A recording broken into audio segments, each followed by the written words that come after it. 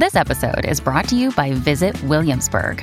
In Williamsburg, Virginia, there's never too much of a good thing. Whether you're a foodie, a golfer, a history buff, a shopaholic, an outdoor enthusiast, or a thrill seeker, you'll find what you came for here and more. So ask yourself, what is it you want? Discover Williamsburg and plan your trip at visitwilliamsburg.com. Ladies and gentlemen, I've just been handed an urgent and horrifying news story, and I need all of you to stop what you're doing and listen. What's making news around the world?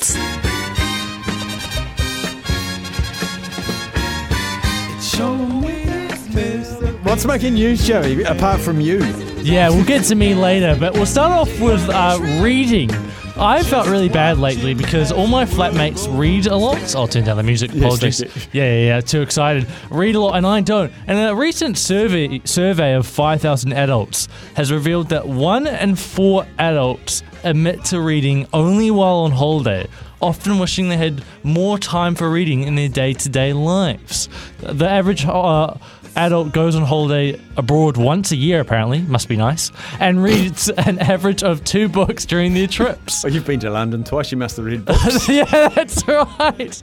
Oh, very true, yes. And apparently, men especially, they like romance novels, but they'll only read them on holidays. So no one can see them reading Yeah, a romance no one can see novel. them reading. I bought a Kindle, I bought 50 books and downloaded it, left it on a plane.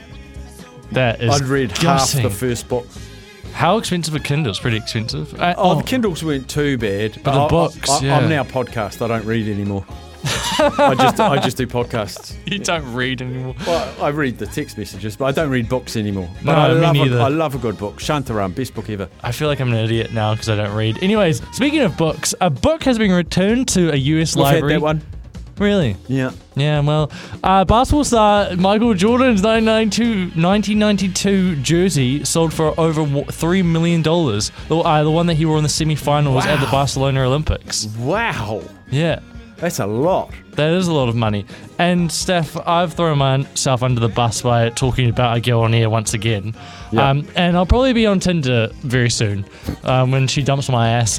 And Finch just passed me this piece of paper saying that a woman's found out an easy way to see whether a partner is using a dating app.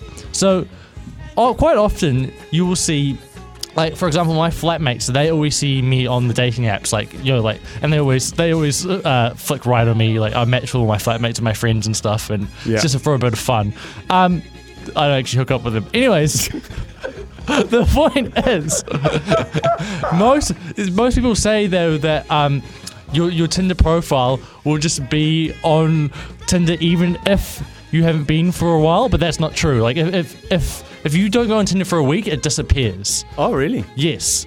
And so What disappears? Your photo? No, it's just that you won't come up as an option to swipe right on. Oh, okay. Because I haven't been on the dating apps for a while, and so I haven't been getting any notifications, and I've been feeling a bit bad about myself.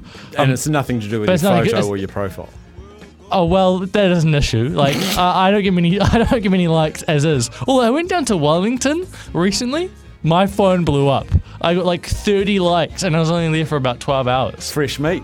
I know. Fresh to the Wellington market. Waikato, it had so much success when I just drove down there for like a pub lunch and got lots and lots of connections there. So just start road tripping, Joey. I really should. Anyways, I like this girl, so I won't.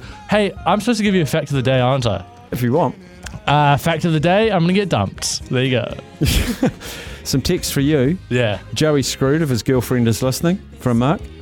This one says, talking about your lies on radio is probably the rookiest move I've ever heard.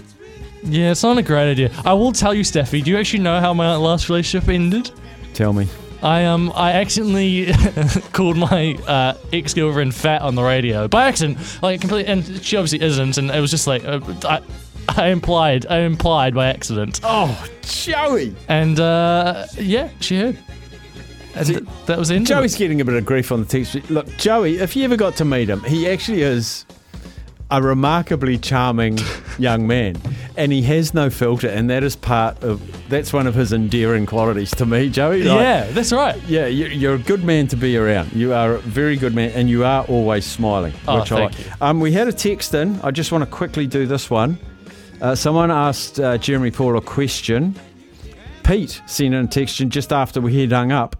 But I took a photo of the text message and he's replied. So your question is, Mark, can you ask Jeremy what age do they change throwing into the line out, feet together, or 1 foot in front of each other? I coach Colts and my hooker struggles to get it to the 15-metre mark. Here's the reply from one of the best hookers of all time. 2 feet always. He has to work his core to reach the 15-metre mark. Lots of repetition, bro. Start at throwing to number 2 in the line out and slowly work his way back. Elbows up and hands through like throwing a dart. In training, over-exaggerate the hands through by keeping them up for 3 to 5 seconds once the throw's done.